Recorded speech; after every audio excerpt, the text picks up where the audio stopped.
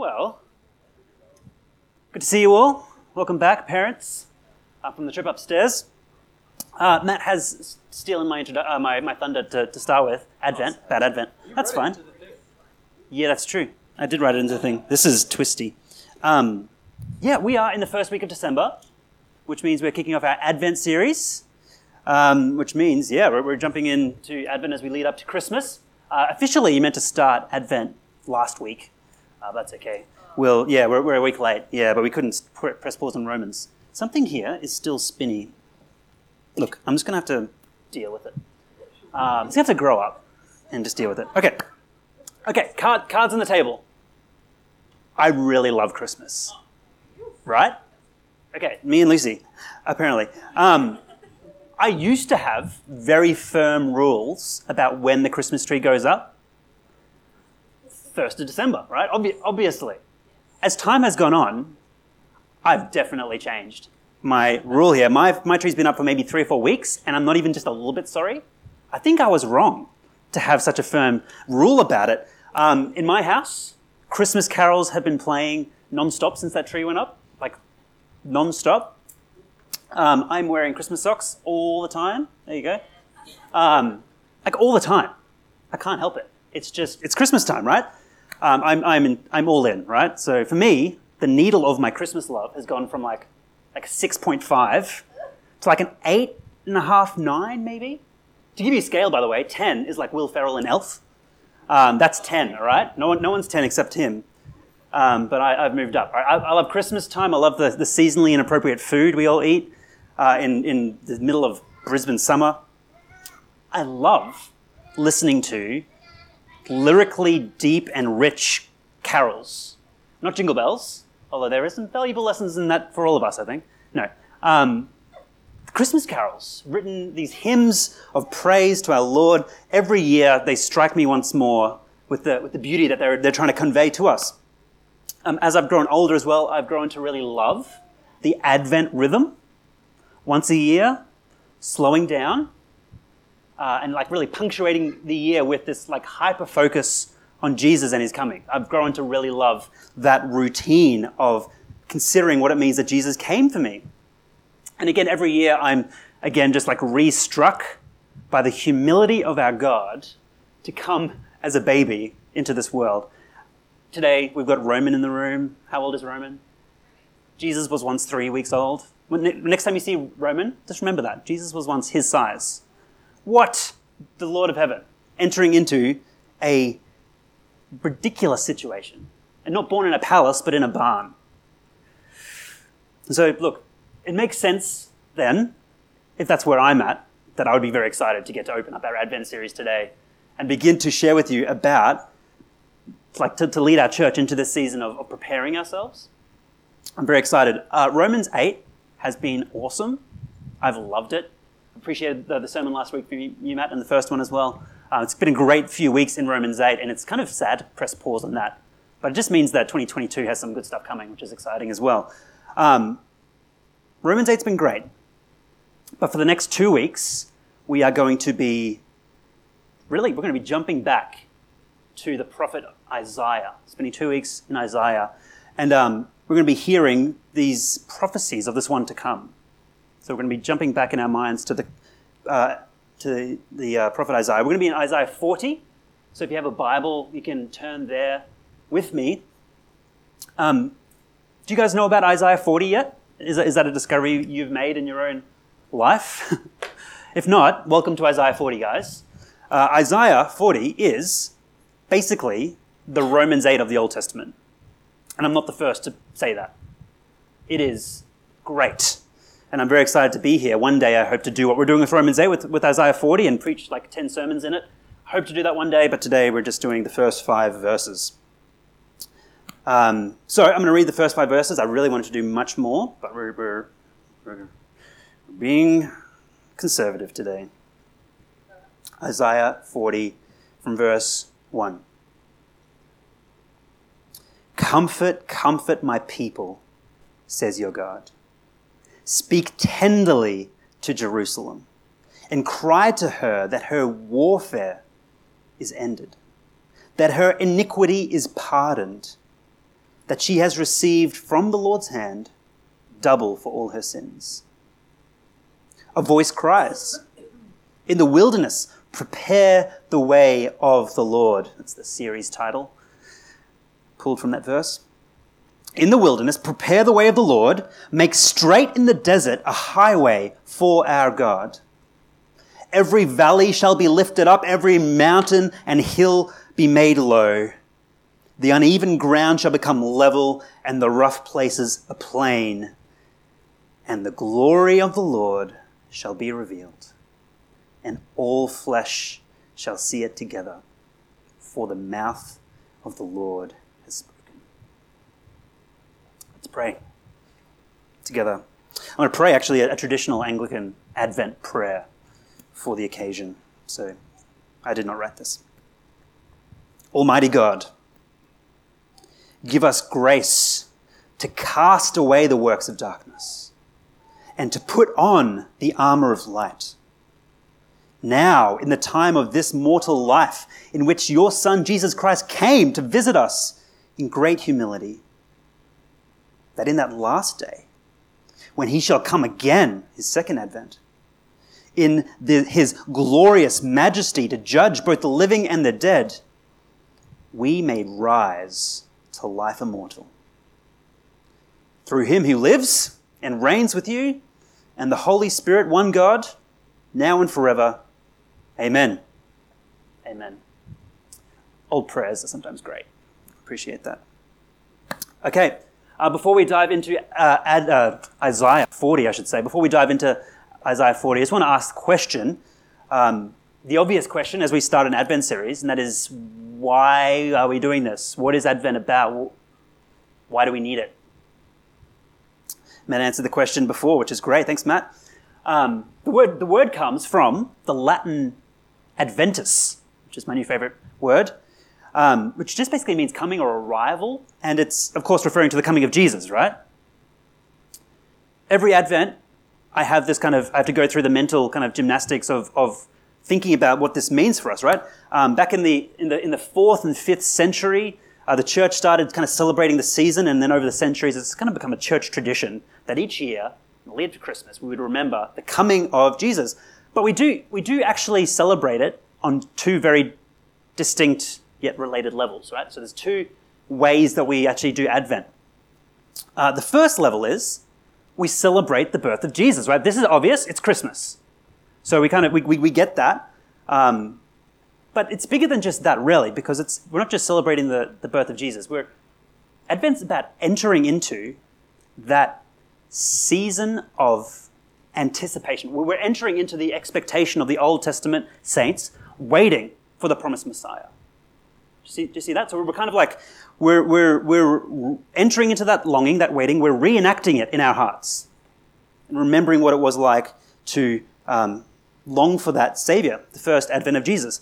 But there's a second whole level to Advent. And that is, right now today, 2021, we are awaiting the second advent, the second coming. Right? We are living our lives between the first advent and the second advent of Jesus. That's where we're existing. He's come once, he's coming again, right? So there's two advents, and we are looking forward to the second one. I don't know how much it is you're dialed into this. I think 2020, 2021 has helped us dial into this fact that the world is deeply broken. It is unjust. It is corrupt. There is suffering and evil and injustice. This is where we live. And sometimes we can kind of just distract ourselves with Netflix and forget that. But we've woken up to this, I think, in the last 2 years. And Advent for us is a time of acknowledging that and leaning into that and remembering that we have a greater hope in Christ. Advent is about hope. I love this little line from Timothy Paul Jones. He says, in Advent, nope, sorry, I'm too early, Harrison Warren. To practice Advent is to lean into an almost cosmic ache, our deep, wordless desire for things to be made right, and the incompleteness that we find in the meantime. Isn't that so true? We long for the day that everything's right, and in the meantime, we're just looking around being like, this isn't quite there yet, isn't it? The best the best day we've ever had. It's still not there. We're still not there. We feel the ache. But of course, the good news is that the last words that Jesus spoke before he left is, I'm coming back. And I'm coming back to right all the wrongs. And so just as the Israelites are waiting the first advent of the Messiah, waiting for them to come rescue him, waiting for him to come rescue them, we today are awaiting the return of Jesus to make all things new. Second little quote from Timothy Paul Jones. He says, in Advent, believers confess that the infant who drew his first ragged breath between a virgin's knees has yet to speak his final word. The final word of Jesus is coming. It's going to be a good word, and we're looking forward to that day in hope. And so that's why we're doing Advent. It's helping us dial back into that ultimate hope that we have in Christ and his hope for the world, his promise for the world. So Isaiah 40 is going to help us do that, and I'm sure whatever Matt's doing next week will also. Do you know what you're doing yet? Isaiah something. There's too many places to go in Isaiah to preach Advent, so here's the problem. Isaiah 40. Okay, I have 3 points, nice and easy for you. Firstly, Advent awakens us to God's promise of his personal intervention into our darkness and defeat. It's a bit wordy. Advent awakens us to God's promise of his personal intervention into our darkness and defeat. That's verses 1 and 2. Number 2, Advent is preparing ourselves to receive King Jesus. Verse 3 and 4. And finally, Advent has a cost, but a greater glory. Verse 5. All right, firstly, Advent awakens us to God's promise of his personal intervention into our darkness and defeat. The book of Isaiah is written a good 700 years prior to the coming of Jesus. Okay, so this is ancient history even to the people at Jesus' time. Okay? It was written to the nation of Israel at a time of massive upheaval, spiritual decay, faithlessness. It is written into a bleak situation. The book, it can basically be broken in two. It basically has two parts to it. Isaiah 1 to 39 and Isaiah 40 to 66. Just to catch you up so that you can kind of have your orientation around the book. Chapters 1 to 39, the message God has for his people is one of judgment and rebuke for their sin. God is, in these chapters, getting in their faces about their sin, confronting them. Sometimes God confronts us with the reality of our sin and our brokenness. He does that. He gets in their face about how they've abandoned him. They've been unfaithful like a faithless spouse, chasing other lovers. They have worshipped other gods. They've abandoned his worship in the temple entirely. They've taken on a lot of the kind of cult pagan practices of the surrounding nations, including things like cult prostitution and child sacrifice. Meanwhile, they are trying to claim the promises of God made to Moses while their lives are entirely lived in outright rebellion to him. And so God finally says, enough is enough. It's over. We know from the Old Testament that God is slow to anger, and yet he does get there. What happens is he hands the nation of Israel over to the hordes of the east, the Babylonians. They come, they sack the city of Jerusalem. Jerusalem would eventually fall after siege and starvation and famine in the year 586. So this is a good kind of 100 and something years after Isaiah lived. And the survivors, those that actually survived the siege, would be carted off into exile, into slavery, into captivity. And so, if you've ever read Isaiah 1 to 39, you will have noticed it can be tough going at times. Because this is the message. There is certainly some sprinkling of gospel promises that are beautiful all the way through Isaiah 1 to 39. And yet the message, the overall message, is dire. It is harrowing. God is confronting his people and giving them over to their choices. Isaiah 40 to 66, we turn a pretty significant corner.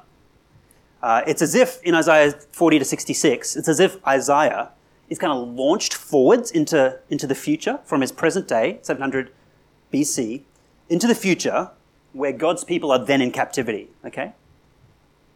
They're in captivity in Babylon, and it's in these chapters that he's no longer speaking to his generation, the people that are physically around him. He's prophetically speaking to this future generation out in captivity in Babylon, those who are sitting in exile, who have been there for generation, sitting in exile, feeling like God has abandoned them because of the sins of their fathers. And they're crying out for rescue. And so this is the context of Isaiah 40. This is where we find ourselves. It's into that hopelessness and that despair and that frustration and that soul cry for God to rescue them, that God then brings this message of hope. And I think before we read Isaiah 41 and 2 just one more time, isn't it true? Like, doesn't it ring true to us that this is how God kind of works with us as well? It's when we find ourselves in that moment of hopelessness, we find ourselves in deep in that despair, when that darkness is the thickest, that's when we're actually kind of most ready to actually open up our hands and receive God's grace, but fresh in a way that is actually going to register in our interiority. This just rings true, doesn't it? This is how God works. Sometimes we need to be desperate enough to actually hear God, what he's actually saying to us. It takes suffering sometimes, unfortunately for us, but it's true. This is what he says. This is the message he has for his people. Comfort, comfort my people, says your God. So again, chapters 1 to 39, the message isn't comfort, comfort, it's judgment, judgment, right? Rebuke, rebuke. Here, the tone changes. Comfort, comfort. Speak tenderly to Jerusalem. Literally, it's saying, speak from the heart to Jerusalem. And cry to her that her warfare or her servitude, her captivity is ended. That her iniquity is pardoned. That she has received from the Lord's hand double for all her sins. Her iniquity is pardoned. Or in the words of Romans 8, verse 1, right? Say to my people, Jerusalem, there is now no condemnation for those who are in Christ. Thank you very much. You guys remembered. So God's saying to these people in exile who have reached the end of their hope, God is saying, it's over. I'm coming to get you. I haven't forgotten you. I haven't abandoned you. I am coming to get you. He doesn't leave them stuck with the consequences of their sin. In the same way, he doesn't leave us stuck with the consequences of our sin. He enters in and comes to get us. Aren't you glad that Jesus does that? He doesn't wait for us to figure it out. He doesn't wait for us to sort ourselves out. He comes and gets us. This is what Advent's about. Ray Ortland's commentary on Isaiah, he says this. He says, if the focus of Christianity were our sins, our future would shut down. I love that line. If the focus of Christianity was on our sins, our future, it would shut down. But, in fact, Christianity is all about the saving grace of God. He overrules our stupidity with his own absolute pardon through the finished work of Christ on the cross. Do we sin? Yes. Do we suffer for it? Yes. Is that where God leaves us? No. When his discipline has done its good work, God comes back to us with overflowing comfort. Who doesn't need that reminder of Advent? That he's coming to get us in our own mess that we've made when we're dealing with the consequences of our own sin. He comes back. He enters the brokenness of this world. He comes to us with a message of comfort for us. He speaks tenderly to us. He doesn't pretend like our sin's not sin. He doesn't flatter us. But he comes and tells us that our servitude, our warfare against sin and death, it's over. There's a new life waiting for us with him on the other side. Our sin is forgiven. And so today, you might be feeling like those exiles in exile. There's people in exile dealing with a sense of hopelessness and despair and really like a sense of God-forsakenness. Where is God in my current circumstances? Might be a question you've asked. And so I'm not sure what it is that's going on in your world right now and what has you feeling that sense of hopelessness and despair, or what even maybe has you feeling like you're in exile and God-forsaken. But to you, Jesus brings words of comfort. Words of comfort. At that point, where do you go in the Bible? There's so many words of comfort that I can give you right now. Let me just give you one because we could spend all day. But listen to this. This is Jesus speaking to you today. This is Jesus speaking to you today. This is him in Matthew 11, verse 28, 29 and 30. He says this, "Come to me, all who labor and are heavy laden, and I will give you rest." Promise of rest from our Lord Jesus. "Take my yoke upon you and learn from me." Do you see that's take my yoke upon me. We do actually have to respond to him. We do actually have to adjust him. We do actually have to follow him, right? We are taking on a yoke. We're taking on his yoke. We're going to learn from him. "For I am gentle and lowly in heart, and you will find rest for your souls. For my yoke is easy and my burden is light." So friends, this is the promise of Jesus today.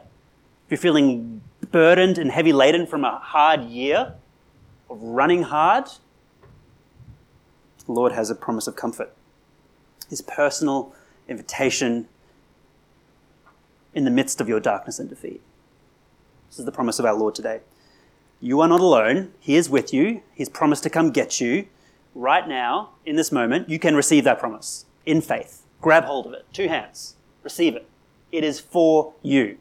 It is for you. It's number 1. Number 2. This is where we're going to focus most of our time today. Advent is preparing ourselves to receive King Jesus. All right? Verse 3 and 4. Well-known verses because they show up in every gospel that we have. The 4 gospels all quote this at the start somewhere. A voice cries. What's that voice say? "In the wilderness, prepare the way of the Lord.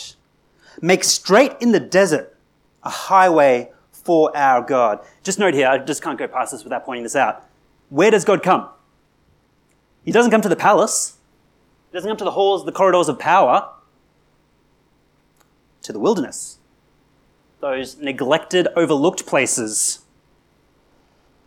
Insert joke about country town here, right? This is what he's saying. He comes to the wilderness, into the desert. Don't miss that. This is the heart of our Lord. Prepare the way of the Lord. Make straight in the desert a highway for our God.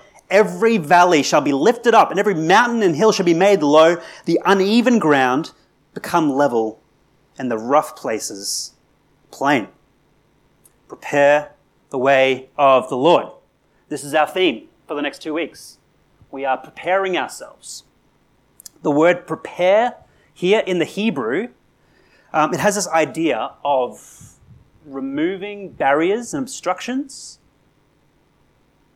It's used in Leviticus, I think, for like cleaning out an entire house, getting the clutter out, spring clean.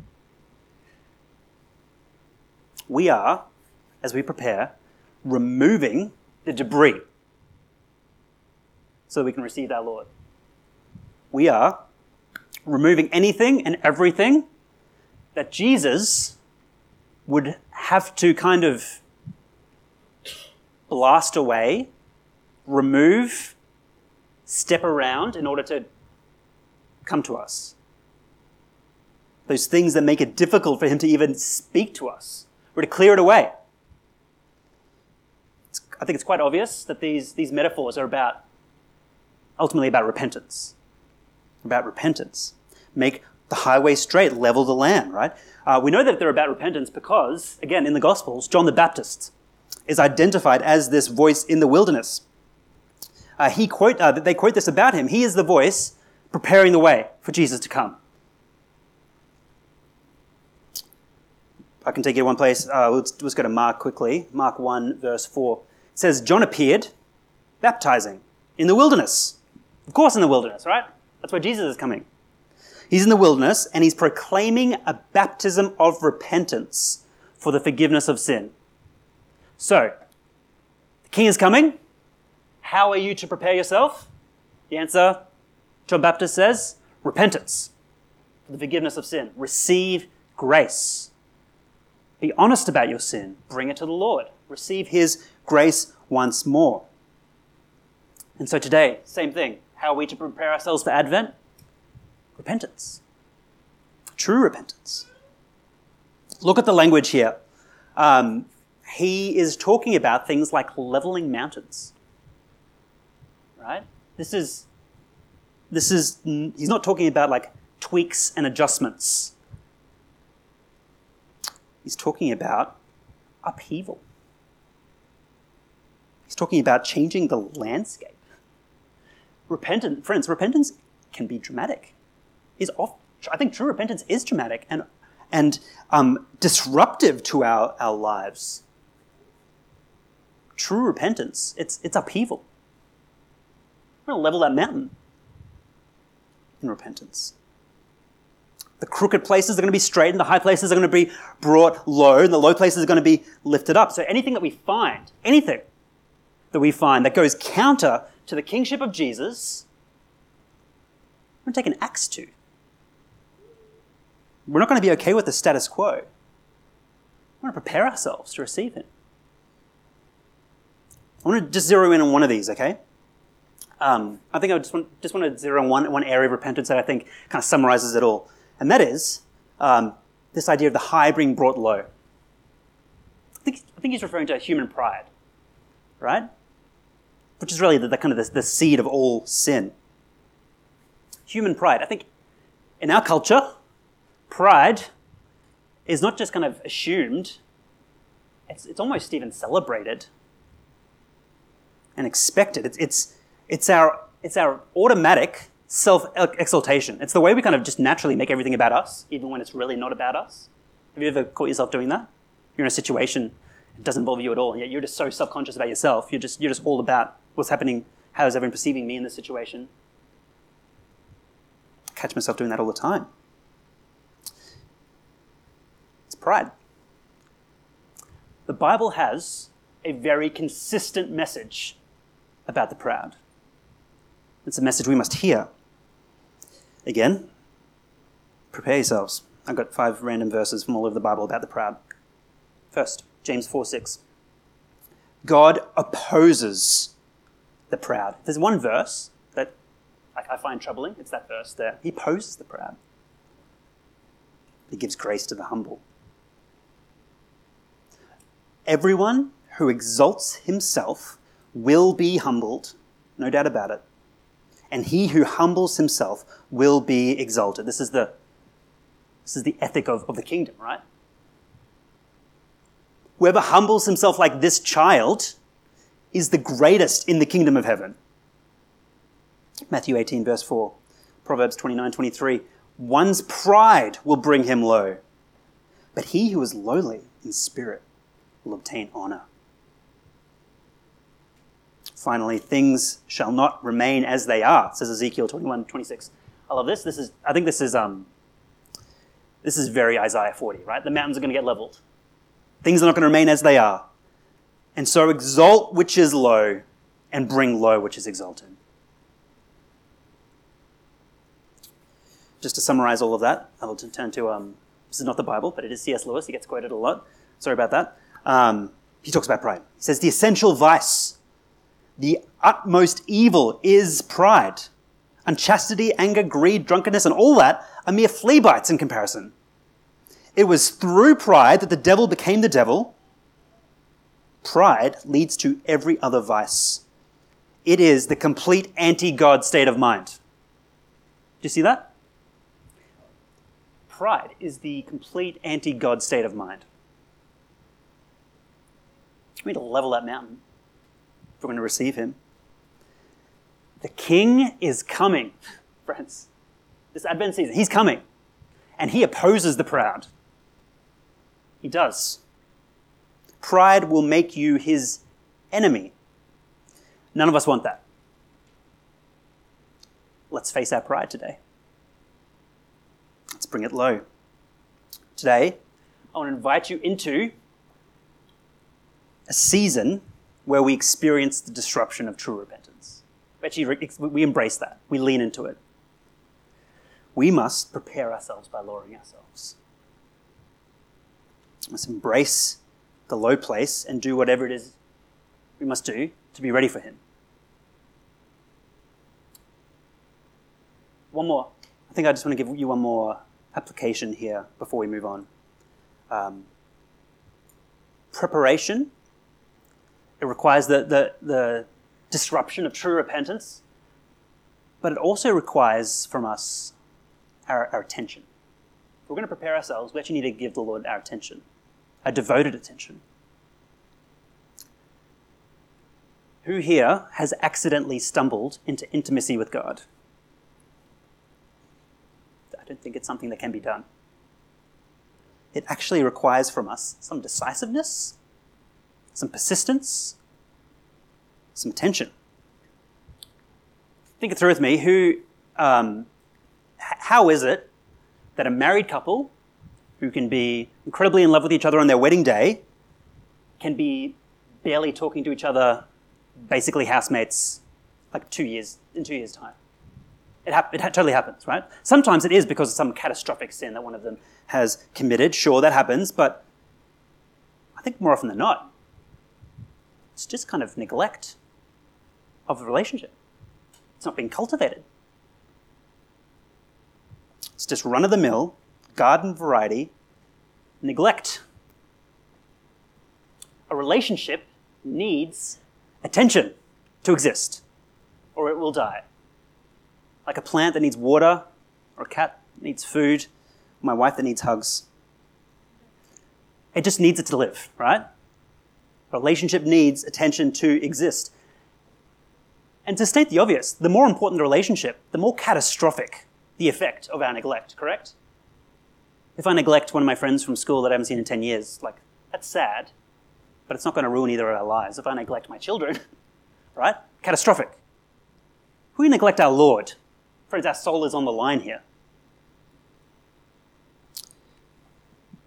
Some of you here know that you have simply been neglecting the Lord in relationship.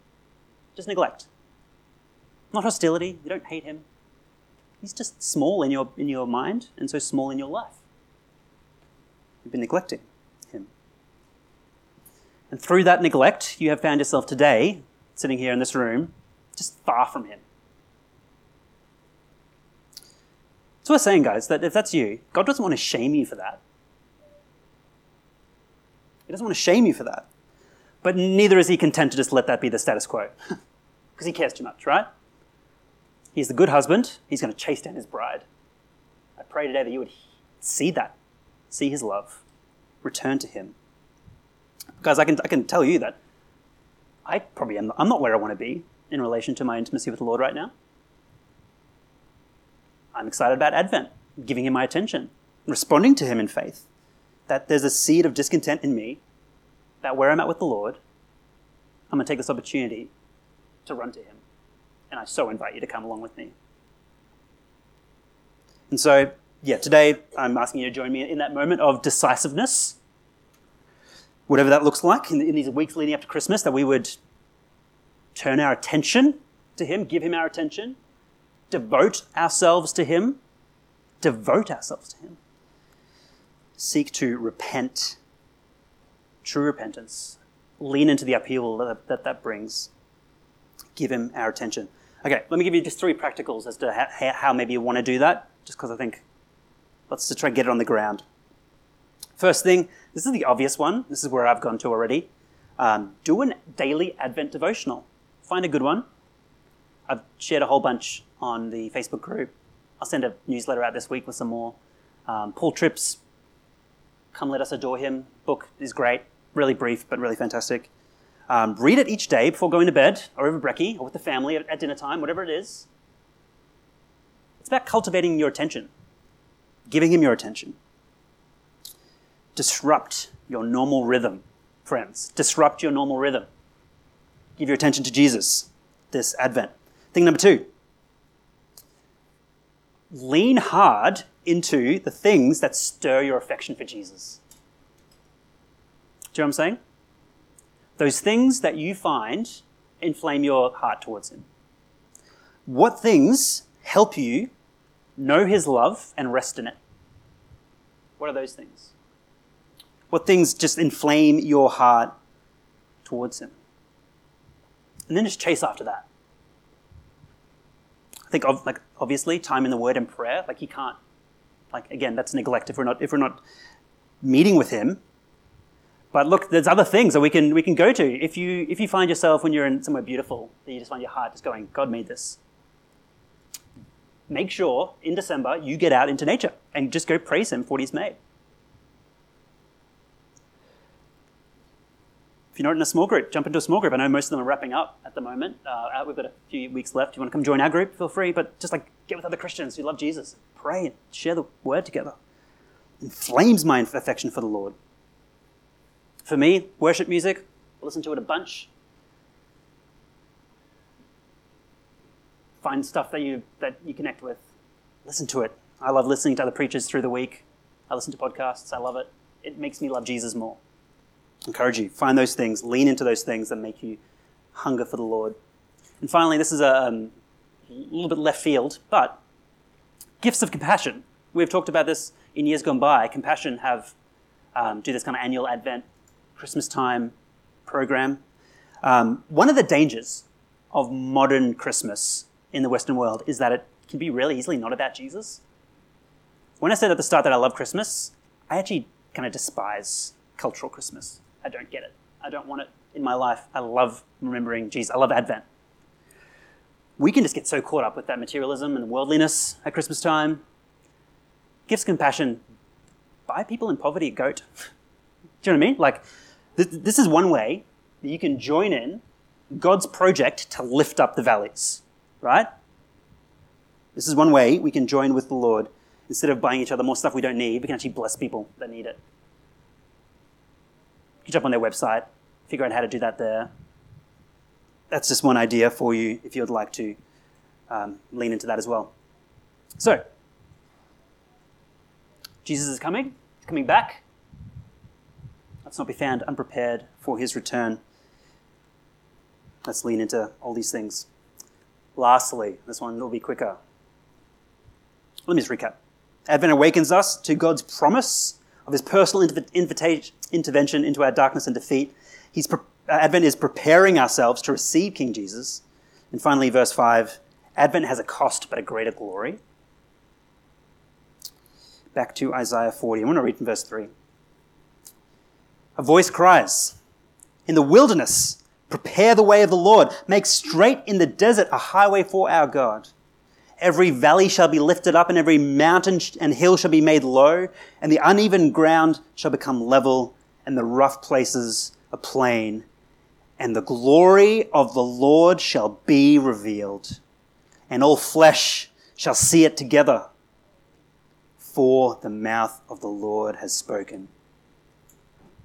Whenever you see that, for the mouth of the Lord has spoken, what I always think is, it's as good as done then. Right? Mouth of the Lord has spoken. Count on it. It's as good as done. So, repentance. Here's one summary of the Christian life that I saw somewhere. 2 steps. First, upheaval. Second, glory. Upheaval of repentance, and the glory of the Lord being revealed to us. The glory of the Lord is Christ's presence with us. He comes to us. And in Advent, this is what we are celebrating, right? He comes into our world to dwell with us. John 1 verse 14, right? The Word became flesh and dwelt among us. We have seen his glory glory as the only Son from the Father, full of grace and truth. His glory has been revealed once. Not all flesh saw it. This verse says, all flesh shall see it together. He's talking about a future day, friends. Future day when the glory of the Lord will be on full display for all to see. That's coming. That's coming. To get there, there's a cost. The cost of upheaval, the cost of repentance. It's a cost willing to pay that is worth paying. Let me take you back to Ray Ortlund's Isaiah commentary. He says this. I just found this the best. He says, God has kept his promise in the hidden glory of Christ's first coming. See what he's saying? So this verse here, go back to verse 5. The glory of the Lord shall be revealed. Okay, that's the promise. His glory is going to be revealed. Everyone's going to see it. Ray's saying here, his promise has been kept in the coming of Jesus.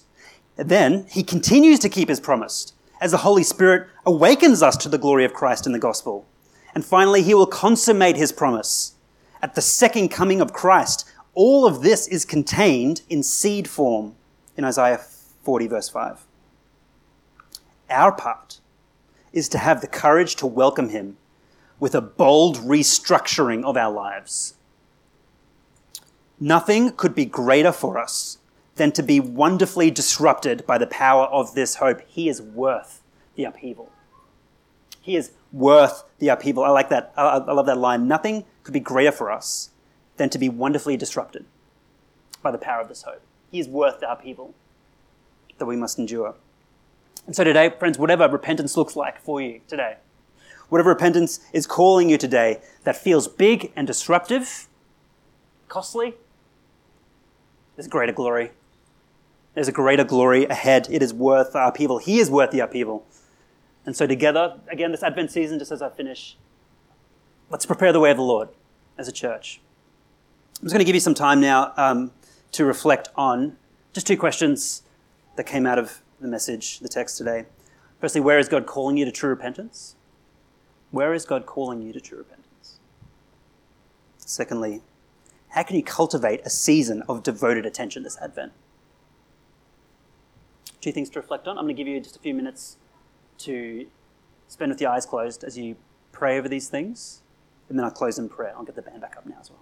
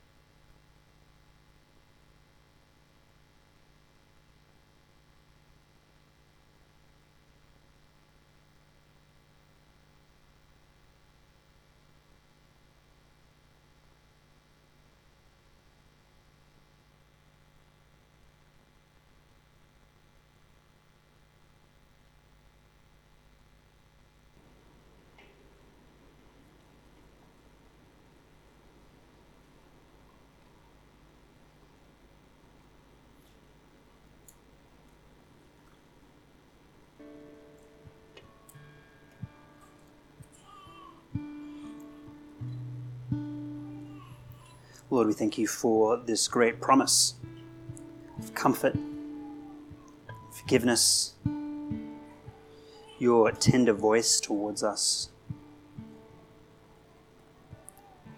as we wait for your final redemption in this world, Lord. We need you.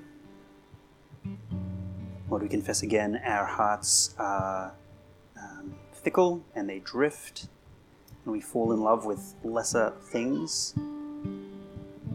Lord, I pray today that we would experience the disruptive nature of repentance, Lord, for real.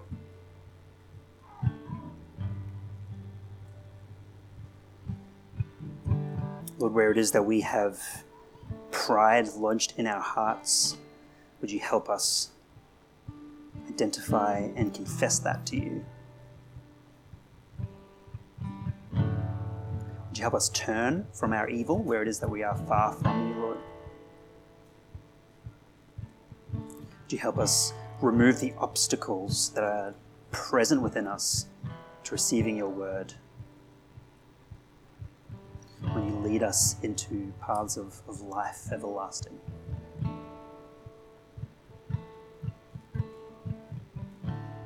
Holy Spirit, we thank you that you are at work in us, bringing conviction of our sin.